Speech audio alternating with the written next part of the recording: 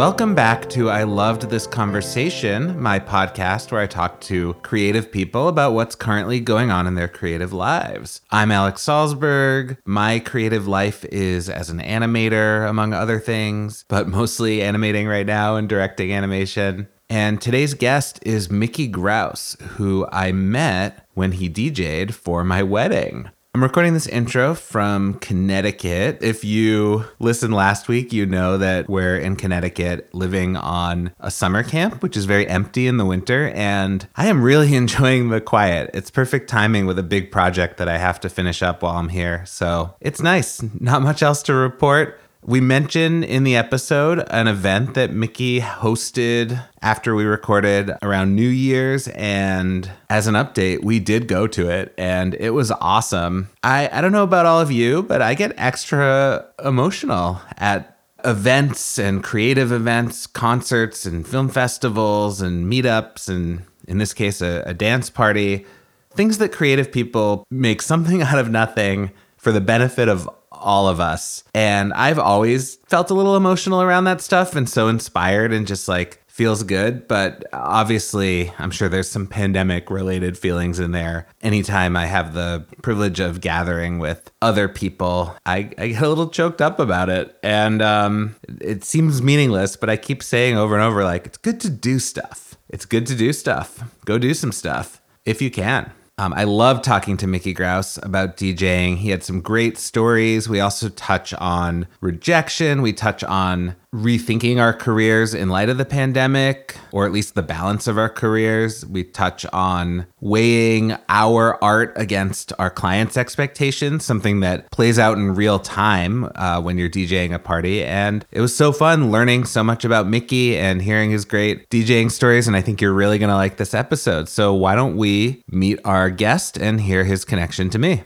I'm Mickey, and I know Alex because I DJ'd his wedding. Yes, and it was awesome and feels like a long time ago now. It really does feel like a long time. All right, well, I'm going to open with a big question, Mickey. What is something that's currently going on in your creative life or where your creative life overlaps with your entire life? I guess the big question is what's next? Going into the pandemic, I was burnt out. My two kind of jobs were DJing and then also coaching CrossFit. And really by like February of 2020, I was like, I'm so burnt out. I don't know why I'm so burnt out. So when things kind of locked down, I was like, oh, okay. This is kind of a good excuse to get off the merry-go-round for a little bit. And then have been kind of experimenting and finding all of the things that I'm not good at. Yeah, so I'm still maintaining like the DJ stuff. I'm coaching on a much, much more restricted basis. Still doing parties and stuff, doing weddings, of course. Right. But like the weekly in and out of clubs and bars, I miss it a little bit, but it took me about a year and a half into it to be like, oh, that would really be really cool to do that again. So is that what that merry-go-round you mentioned looked like? DJing at least once a week and then also coaching really often? Yeah, or even DJing multiple times a week. And I would usually coach the morning classes at the gym. So it was like, there was one night where I was doing an after party at the House of Blues. I think I got home at 3 and then my alarm was 4. And I would catch up on sleep, of course. Mm-hmm. But even doing that once or twice a month or whatever it is, it wears on you a little bit. I mean, sometimes I feel like I'm a baby about this. I had an overnight flight on last Tuesday and I feel like I'm still recovering. I think by then I didn't have the energy for it. I was just like, oh my God. So it sounds like in general, you kind of welcomed that break. You're now in this period where the pandemic has shifted to a time where people are leaving the house and going to gyms and clubs and bars and weddings. As you're entering back into it, do you feel there's a conscious decision of like how much to dive back in versus trying to honor the party that was burnt out 2 years ago and maybe would want you to be doing something different now? Well, in terms of DJing, at least on the kind of private events, I try not to burn myself out too much just because weddings are a lot of work. I think I did one wedding season where it was like 18 weddings and I was just so burnt out by that because you're basically on at attention for that entire day from whatever it is, 11 until 11 or 11 till 1 a.m. And I just said, I don't think I'm doing justice to my couples if I do that. I noticed when we were looking for DJs, we found out about you not from much of a web presence, but from sort of just like another DJ who recommended you. Have you like purposely sort of kept yourself more off the grid in that sense? Yeah, a little bit. There's this kind of whole cottage industry around weddings and whatnot that are like, well, if you want to be on The Knot or this and that, the other thing, then you got to have this subscription. And I'm like, I get just enough business that I don't need to have those referrals. And in fact, from what I've understood, a lot of times like those referrals are not great. Yeah, so I generally keep a pretty low profile about most things. Right. Well, so I want to get into DJing because it's a art form that I actually don't know much about what the other side of the turntable or whatever you'd call it is. Do you feel there's any misconceptions about what a DJ is that you like to push against? So yes, there are misconceptions. One is that the DJ is the jukebox and that you just kind of like give them whatever songs you want to hear and that's what it is. But like the first DJs, they were spinning breaks. They would pick a 16-bar little melody or a dance break. They'd play that, and then they'd go to the other side of the turntable, and they'd play the same thing. So you'd go back and forth, and you could have a 3 or 4 minute song based just on the dance break. So I would say that my job as a DJ is to keep the party going, and part of that is hopefully finding the best music, and then also playing it in such a way that is musical and hopefully artistic, so that it's not just one song smashing into another song. And we've all heard that, and you can hear that if you use crossfader mode on your iPod or your phone. And they don't really mesh together. And I kind of think that the DJ is creating a conversation. In order to create that conversation, you need to be able to mix those two pieces together. Every song generally has vocals, melody, and just say drums. So you're taking song A and you want to transition to song B. One of the most common things is you can bring in song B without the melody and without the vocals, and then you just kind of flip the faders so that the drums come in for song B, and then you turn off the drums for song A. And then hopefully if everything works well, then you can kind of turn the vocals on for song B right as the vocals for song A are going out. What is your origin story for DJing? Like, what made you want to go learn that craft? You have all these memes that are like, kids today don't understand, where they've got a tape recorder and you have to hold it in front of like the radio to catch the song that you were playing. I remember that. And I used to always do that, and I would make mixtapes. I did like a remix of Buffalo Stance at one point. And my sister's like, why does this not sound like the radio version? I was like, well, I copied it onto one thing and onto the other, and I like looped it all together. I have to dig that up, but it probably sounded like crap. I wish I knew about this before my wedding. I would want that for the first dance. But so as a kid, I was always doing that. I think I was in college. Nowadays, they say someone passed you the aux. But basically, someone's like, oh, do you want to play music for this party? And I played the music, and people are like, oh, this is fun. And then, of course, every so often you play just a big clunker. People don't know the song. But once you, if you're enough of an egomaniac and you see that you can influence people's ability to have fun and dance, you will chase that for the rest of your life. What does that feel like when you see a full dance floor? I mean, it's probably scientifically, the same thing as getting high. And I think you just chase that. And I talk to my DJ friends about that all the time. This summer, my friend, DJ T-Rex, we had a lot of kind of 12:30, 1 o'clock conversations because we'd be driving home from our gigs or weddings. And he said one day, I just had that party that I couldn't do anything wrong. Anything I threw on there, people danced to. Every song I played, I got a woo out of. Every one, I got a thumbs up. And he said, it's really sad because, and this was September, I think, and he said, that's the first one this year. He's like, it's been a rough year. Wow. And I said, I've been there. And I've been there for that amount of time. And you have to remind yourself, it's not that you're bad. Well, okay, maybe you were bad that day, but it's not exclusively that you were bad. Right. It's that there's so many other things that go into it. What is that feeling when you're having trouble getting people out on the dance floor, sustaining it? If you are able to quick mix out of a song and you see something's not happening, it's not going the way you think, you can be like, all right, well, this is going to be 14 more bars and I'm out of this song. And sometimes you fall flat and you have to deal with that. Does it feel easy to shake that off? Or is it, because I just feel like times when I've had anything fall flat artistically or performance-wise, man, my drive home is rough. I don't know. What's your ability to shake off those tough, whether it's a wedding or a club or whatever? You have to shake it off. If you don't, you're going to be in trouble. What do they say about short memories, basically. That's going to make you stronger, a lot stronger. It's not easy. And that's only if you feel like it's not going well. There are plenty of times when people say, oh, that was great. And you're like, was it? Right. There was one wedding in the last 2 years where I had some aunties yell at me for, I think it was 8 or 9 minutes consecutively. And I'm not proud to say, but I kind of shut down, like, emotionally. I was just like, Oh, God. I was like, oh, okay, I don't know how to deal with this. They said, oh, well, you need to play this song. You were playing this kind of music before. And I played it, and I kind of just backed away from the decks. And then they would stay there still kind of yelling at me. And then I would play another song that they were requesting, and I would just play it. Meanwhile, I could see out of the corner of my eyes that the dance floor is clearing because that music wasn't what was wanted. Yeah, you have to have a short memory. Otherwise, if you dwell on that, oh my gosh. I went to a wedding. I hope whoever's wedding this is, they aren't listening. It was actually a really great wedding, but there was kind of a request anarchy. They had a system of like sheets of paper where people could request, and there was an overestimation of how cute it was for a kid to repeatedly dedicate very slow country songs to his mom, like a 5-year-old. How you handle requests or what your feelings on them are. Like, would you rather there were none, or do you like when there's some input? Obviously not like aunts yelling at you for 10 minutes. Yeah. But I like requests. I think it helps shape the event. If someone asks for something and I'm like, I don't know if that's really going to work, but just say they're looking for a Michael Jackson song and they're asking for Billie Jean. I'm like, all right, well, I really don't want to play that, but maybe Don't Stop Till You Get Enough, right? It's going to work because it's in the tempo, it's in the key, it's whatever. So I like to honor the spirit of the requests. And usually people are cool with that.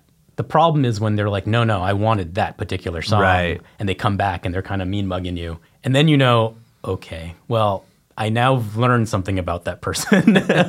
I had one bride who said, you're going to get somebody who's requesting, and I forget what the song was. Bob is the groom's friend, and he's going to request this song. Under no circumstances do you play that song. And I said, okay. And I was going through the whole wedding, and I was like, oh, Bob hasn't come up yet. This is great. And the wedding was supposed to end at 11, and at 10:55, this guy stumbles up, drunk as a skunk. And I said, are you Bob? And he says, yes. I said, I'm not going to play your song. He says, did they tell you to say that?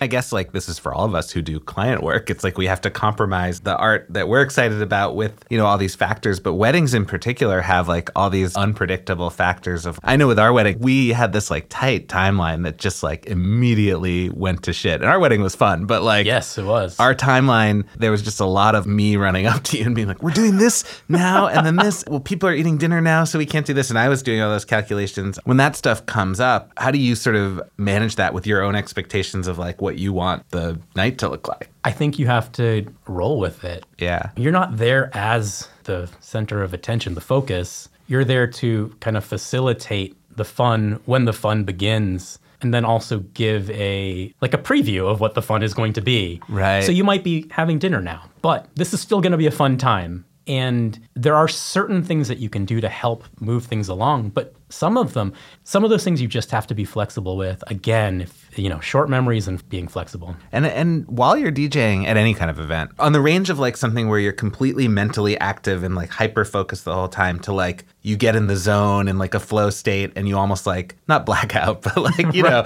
where are you on that scale? So for something like a house party or a bar event, I can get into that state of flow pretty quickly because everybody's there and their purpose is to get little drink in them, have some food, maybe grind up on somebody. But that's kind of the thing that they're there to do. Right. Everybody's on the same page, at least in the scope of things that they could possibly do. At a wedding, sometimes people want to talk to their friends. Sometimes people want to do all these things. So I would say that usually for me, I don't hit flow in a wedding until maybe 30 minutes into the dancing portion of things. Yeah. Because everything else, you should be paying attention. You know, Right. during the ceremony, you should be paying attention to volumes and whether there's feedback. And then if there's going to be a first dance or toasts, you have to be kind of paying attention to whoever's going to be doing that. So you do have to be very much on most of the time. And then once the party starts, you're more likely to hit that state of flow. And so like even when you have to do these very technical things of paying attention to how fast a song is or the pitch or whatever, does that stuff sort of enter the flow even? Like that kind of comes second nature? It's pretty much second nature until you mess up. And then I always just, when there's something that happens that I just mess up, I'm like, well, at least you know I was doing it live. Right. This is not pre-recorded. So yeah, mistakes are a good thing. Okay, so you have an event coming up the day before New Year's Eve. Unfortunately, I'd love to help you promote that, but this, I think, will come out after that. Because it went great. It went so wonderfully. It was super fun. We may come to that, actually. Oh, okay. Yeah, it looks like fun. We're looking for New Year's stuff to do. And to also dance to your DJing when we're not super stressed out. That's right. Boy. But anyway, so you're preparing for that event. How soon do you start preparing, and what does that preparation look like, if any? Or do you just sort of show up and enter that flow state? I mean, something like that is much more involved because we're going to have the fantastic Phaedra Faded drag queen. It's the same sort of thing as a wedding where there are going to be these signposts. And then in terms of like, I guess other kinds of events, like whether you can compare wedding or just like if you're doing a set at a bar or club, what does that preparation look like? I mean, I guess I've seen the wedding preparation, which is like lots of chats with the bride and groom. Lots of notes, lots of pieces of paper. For like a bar gig, I used to really not do a whole lot of preparation. So DJ T-Rex and I used to DJ at the old 6B Lounge, which is now called Roxanne's. I wouldn't do very much preparation because it was 90s and kind of 2000s night. No new music comes out. So you can kind of say, well, what kind of vibe do I want to feel? It's more, I guess, reading the situation rather than prepping the music itself. It's much more spontaneous, I think. So I'd walk in there and I'd say, oh, it's really busy. It's really cranking right now. There's some people from the State House, it looks like. Oh, it looks like there's a bachelorette party forming. I know this group is going to go to this other bar, but if that other bar sucks, they're going to come back and they're going to want to hear this kind of music. There's the Boston Social Sports Club. If you had them in on a Friday night, you knew it was going to be a good time. Right. You're seeing like these groups of people and you're doing this diagnosing almost of the dance floor. Right. I guess this is not a perfect metaphor, but like, let's say the metaphor is that if we're comparing this to like creating a painting, what is the brush? What is the canvas? Is the canvas the dance floor? Is the canvas the party? Is the canvas the sound? Oh. I'm setting up a weird metaphor here, but because what I'm hearing in a sense is that like the piece of art you're creating is not the music itself almost, but it's the enjoyment or the party or the vibe, for lack of a better word. No, that's exactly the word I was going to say. So I think the painting, the product is probably the vibe or the end of night feeling. The paint is probably the music, and then the brush is just all the gadgets. Cool. Speakers. How do you gauge that end of night feeling? Like what are the signs when the lights go on? So I think you have to get a composite of everything. You could have a group at the end of the night.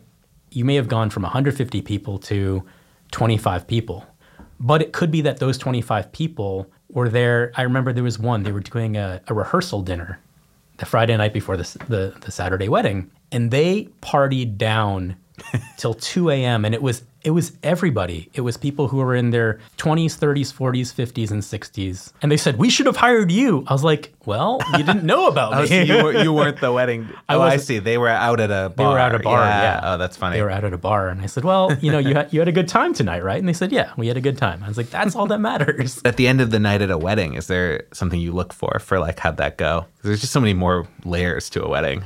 Yeah. I mean, I guess people are a little bit tipsy and they're sweaty, tired. I mean, I think that's what it is. Yeah. They kind of forgot themselves for a little bit, and you got to be safe about it, no drinking and driving and all that. But I think that's it, tired and happy. So if you see those kind of faces, then that's a good mark. So it seems like often DJing goes really hand in hand with these like bar venues where either there's alcohol or darkness or all these different things. Have you ever done any like sort of non-traditional venues or venues that don't have those factors? So I did this wedding where it was a fun time, but it was very, very proper and very, very polite. And one of the things that I saw was at that wedding, they had overhead lights up the entire time. And then I realized it was probably about 45 minutes till the end of the wedding. And that's usually when things pick up because people have had a little bit to drink and their inhibitions have fallen away. And this crowd was definitely, they wanted to have a good time. And it just wasn't happening. And I was like, man, it would be really great if we could turn those overhead lights off. And I couldn't get a hold of the host, the owner. And then at the end of the night, he looked around, he said, "One broken glass, that's a good night." And I said, oh, we're working to two separate goals here, right. Completely opposite goals. I sometimes ask the venue, oh, is there somebody in charge of the overhead lights? Because people don't want to be looking at each other doing funny stuff, getting down. And it helps. When we were looking for DJs, we watched a lot of YouTube videos of weddings, and I'm seeing like what I look like at a wedding. Not me particularly, but I'm like, oh, that's what I look like when I'm singing along to that song and like sweaty and full of joy. But it doesn't capture well on video, and I think maybe that's what you're speaking to with like we don't need to shed light on it. Something about the darkness. Not that it's a secret. Like we should be excited about this joy and this letting loose of inhibitions where we don't care if we're bad at singing or dancing. Do you like being on the other side of the table? How do you feel when you're just at a party and someone else is DJing and you're just on the dance floor? Would I rather be DJing a party or attending a party? Definitely DJing a party. For sure, because that's kind of the level of socialization I want to do. I want to talk to somebody every 10 minutes. Right.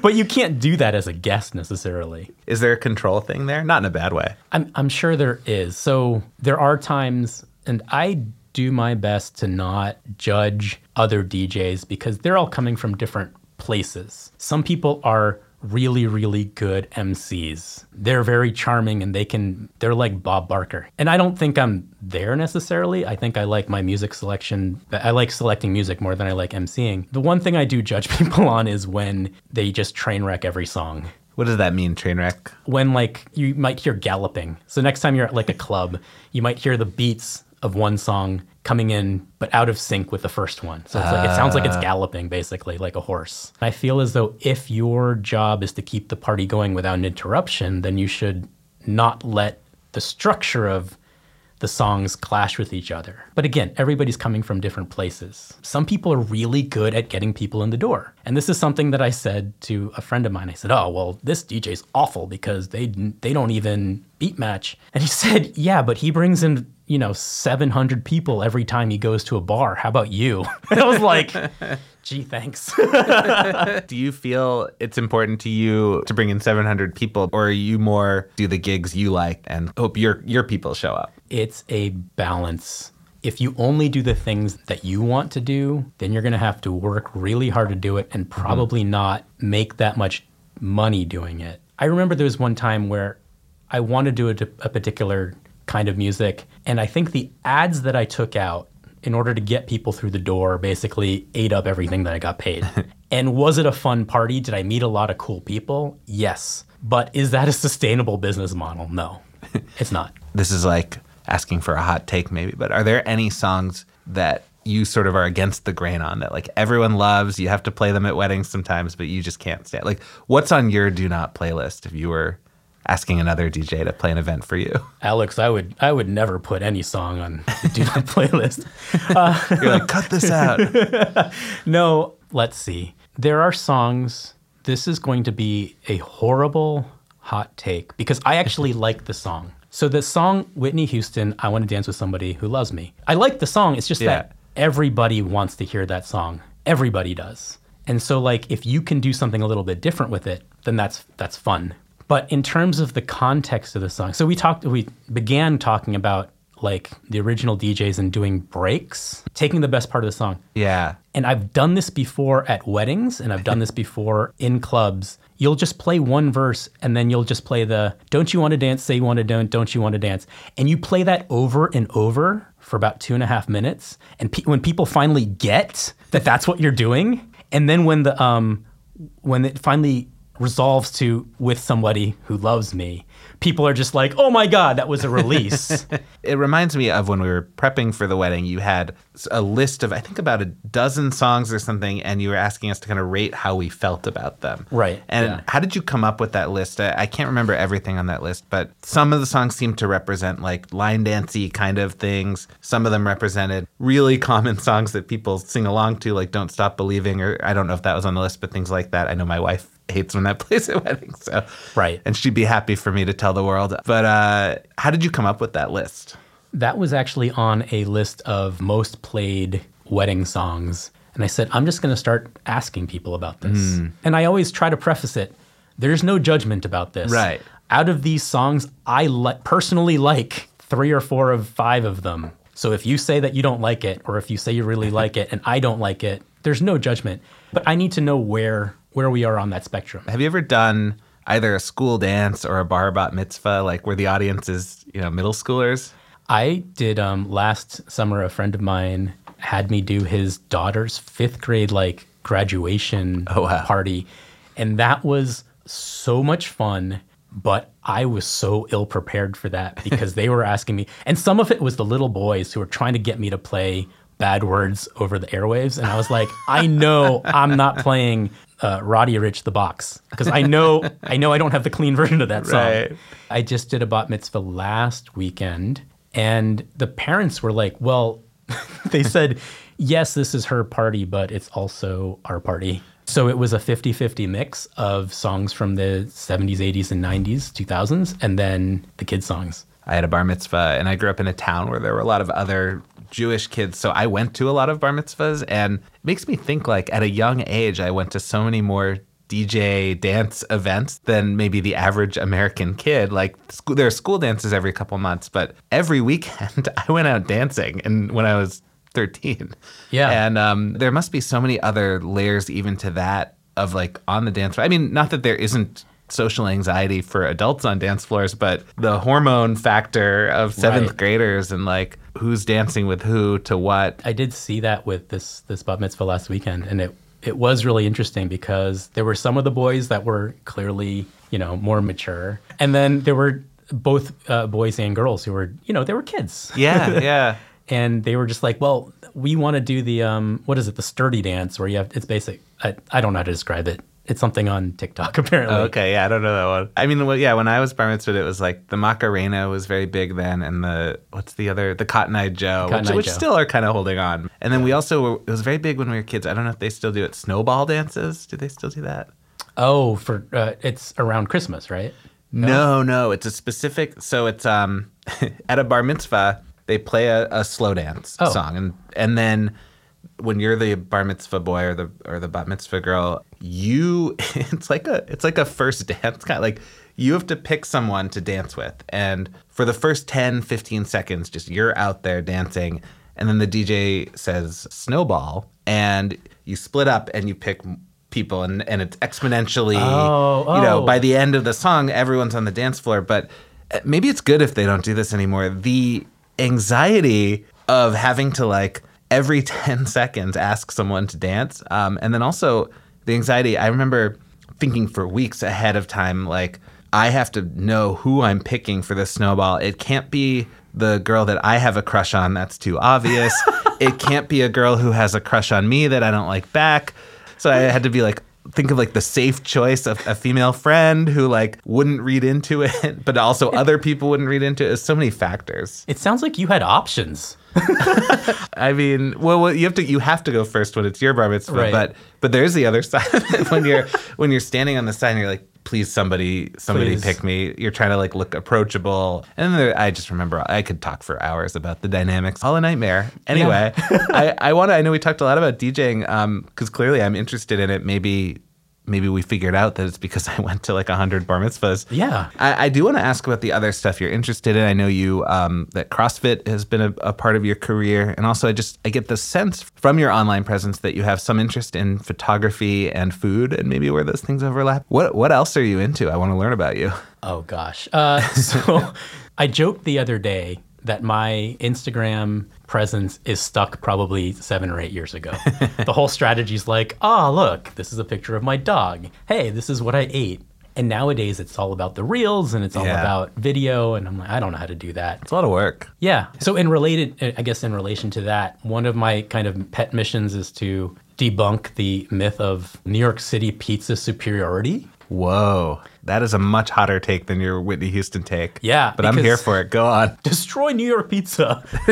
One slice at a time. Because everybody talks about, New York pizza is the best pizza. 10 years ago, my sister, some friends, and I, we all did a road trip. And we had some pizza from Boston, some pizza from New Haven, and pizza from New York. The group was split between people from New York and from Boston. And everybody decided that New Haven was the best pizza. And so from that, I said, well, maybe Detroit. And then I think sometime after that, my friend got married in Italy and we went to Naples. And I was like, so this is what pizza's supposed to be like. Right. Somebody once said, once a place is known for something, that place that is known for that thing gets lazy. So they're like, the best Philly cheesesteaks are not in Philly. The best pizza's not in New York. They get complacent. Do you think it's also maybe there's pressure to not experiment? Because if you're in Philly, people are going to be like, well, that's not a real cheesesteak. Or if you're in New York, that's not a real bagel. That's not real New York pizza. Right. Yeah, I would say that. So you're definitely passionate about food. We kind of started this with like the what's next. Are there things career-wise outside of DJing and CrossFit that you are kind of looking out on the horizon at to fill that time? Or is it more about just like kind of balancing those things differently than before the pandemic? I'll probably always be DJing in some way for the rest of my life. The coaching thing, in terms of developing the coaching thing, I think there's a large unmet need for physical fitness and personal training for older people, 75 and above. I work with my dad doing that. And I realized that one of the things that prevents him from being more physically active is I think he's afraid of falling. He's afraid of, the things that could possibly happen to him. So I think it's important to have somebody be that companion to help them along that journey. So we've been working on strength and flexibility and stuff like that. The other thing that I've been throwing around is I've been planting things and trying to figure out like a project and figure out, if I collect these seeds and plant them, could I sell them? Could I donate them? There's this organization that plants trees in like Roslindale and JP and all that.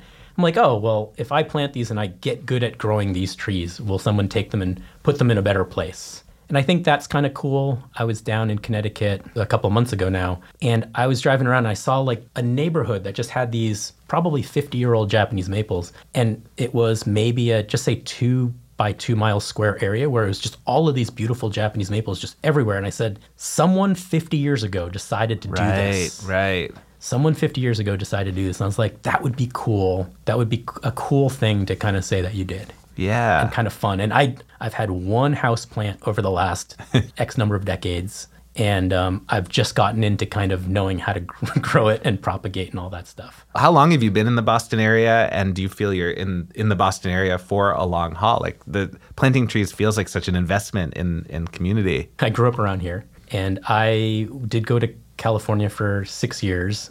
It was 4 years in Northern California and then 2 years in Southern. It rained twice basically in 2 years. And I said, I missed the rain. And whenever it rains now, I'm like, you missed this. You came back for this. just a reminder. Just a reminder, when it's cold, when it's too hot, when it's humid, you wanted this because you didn't like the fact that it was 75, 80 degrees and sunny every day. But yeah, I think I'm probably going to be here for the longish haul. If there's a once-in-a-lifetime opportunity, you have to take it. What do you like about being a creative person in the Boston area specifically? I think Boston is a great town for someone who wants it to be part of their life, but it doesn't have to take over their life. So there are lots of opportunities. It took a little bit of work and a lot of luck and making the right friends and all of that, and them taking pity on me. But I worked hard for a couple of years. It was something I wanted to do to DJ and all that. And I was able to get that done. So that's something that's really nice, that the community will show up when you work for it, I think. All right, well, let's jump into the lightning round before we wrap up. Your answers do not have to be swift or clever or lightning fast in any way. What is something you've learned the hard way that you would be happy if other people just learned it the easy way, didn't have to go through what you went through, and they could just listen to this podcast and have an easier time than you? This probably doesn't have to do with creativity so much. I would say learning cues. So in particular, the different forms that rejection comes in, and then as an extension of that, how do you deal with that? Very frequently, rejection doesn't come as a no. Right. People in general, they should understand that there are like cues that people will give you that aren't no, but they are pretty much no. And then you just have to be gracious about accepting that L, taking that L. So if I could write like a book and you know, you'd have to teach the young men. That's really where it is now, kind of like where we're going. Yeah. Hey, you know, you talked to Julie and she said this. That means no. Right. She's being nice to you. Don't bother her again. Being rejected is not a bad thing. Right. Not a bad thing at all. And I think that that's something that if someone just told me like, yeah, move on to the next one. Right. Move on to the next one. Man, that's helpful in all areas. Like rejection is I think a part of life. An uncle said it gets you closer to the next one. I love that. And then what is something you learned the hard way that you are glad you learned the hard way? Because for you, there's no better way you could have learned it. It wouldn't have sunk in the easy way. Be kind to people who are in customer service and in retail. And I remember having a conversation with a friend of mine, and he said something about a restaurant. I said, Johnny, have you ever worked in retail or customer service? And he said, oh, well, kind of. And I said, no, you either have or you haven't. Right. And you just can't know unless you've been on the receiving end of, you know, that kind of vitriol. I think you have to be gracious in terms of people who are like helping you out. And it's so easy to just be like, well, that's their job. They should do better, blah, blah, blah. And I'm like, it's really not that simple. Our whole economy is so screwed up that, you know, so, you know, just be kind. And my last lightning round question, what is a favorite thing of yours to do that has nothing to do with DJing or CrossFit or your other creative pursuits? I think I like to figure out ways that you can kind of live a smaller life. Corporations out there have figured out that we are industrious, that we're industrious and that we hold numbers and ratings in high regard. Just trying to figure out how do you not get sucked into being industrious and not being influenced by ratings or marketing. Humans are also wired to believe in progress. So for me, I've lived in the same place since 2002. And it would be very tempting for me to say, well, I am 20 years older now, so I should have something better. But I like exactly where I am. Yeah. I can literally get anywhere within the Boston area within probably 25 minutes. So where I am until, you know, situations change is perfect. Why would I, just because of, you know, this kind of idea of progress, make a change just because I have to make the change? It's so easy to compare yourself to other people. Yeah. And, you know, I've got a friend who, you know, makes $10 million a year. You can't compare yourself to that. Right. He's an animator, right? Yeah, he's an animator. Yeah. I'm just kidding. Exactly. Last question as we wrap up. If folks want to see either your pictures of various superior to New York pizzas or ask you to DJ an event or any of the other stuff you do, where would you like them to look? Sure. I'm on Instagram and Facebook, less so. And then all the other things, I have accounts. They're all at Mickey Grouse with 3 R's. So MICKEY, GUR, OUSE.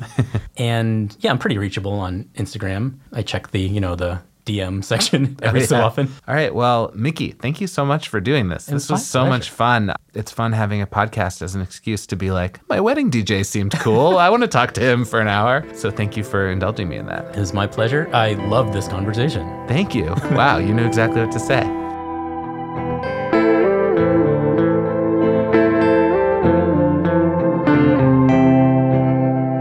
Okay, that was my conversation with Mickey Grouse, and I highly recommend if you enjoy dancing or music or both. I'd be surprised if you enjoyed dancing and not music, but, to each their own. Go to a Mickey Grouse event. Invite Mickey to host your wedding, your bar mitzvah, your bat mitzvah, your school dance. Thank you to everyone who has been sharing this podcast around, sharing episodes that resonate with them, with other people. Thank you to everyone who's liking and subscribing on their podcast app and giving it a rating and a review. If you haven't done that yet, please think about it. I stole this from another podcaster, but it's sort of the podcast equivalent of putting a tip in my tip jar. So if you appreciate this and want to show that appreciation, that is a great way to do it. I also really appreciate everyone who reaches out to me to tell me what resonates with them. Don't hesitate to do that, whether you know me or not. I'm always happy to hear from people who got something out of these episodes. That has truly been one of the most rewarding parts of this project for me. This episode was recorded at CCTV in Cambridge, Massachusetts. Thank you so much to the whole team there for being awesome at setting me up with a state-of-the-art podcast studio. Thank you to my brother, Adam Salzberg, for mixing the episode and getting it to your ears. The theme music is by Typist, Adam's solo project, who you can check out on Spotify and all the other music places. And we'll be back in 2 weeks with another episode that I'm super excited about and can't wait to share with you. So thank you for listening to I Love This Conversation. Bye.